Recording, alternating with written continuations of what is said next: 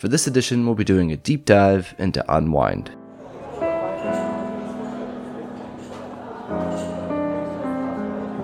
Above anything else, I knew the story had to start with a drunk at a urinal. Cliched? Probably, but it sets the tone, which is comedic, laid back. The scene even includes some foreshadowing. Another guy came in, fairly tall, prim, sporting a suit.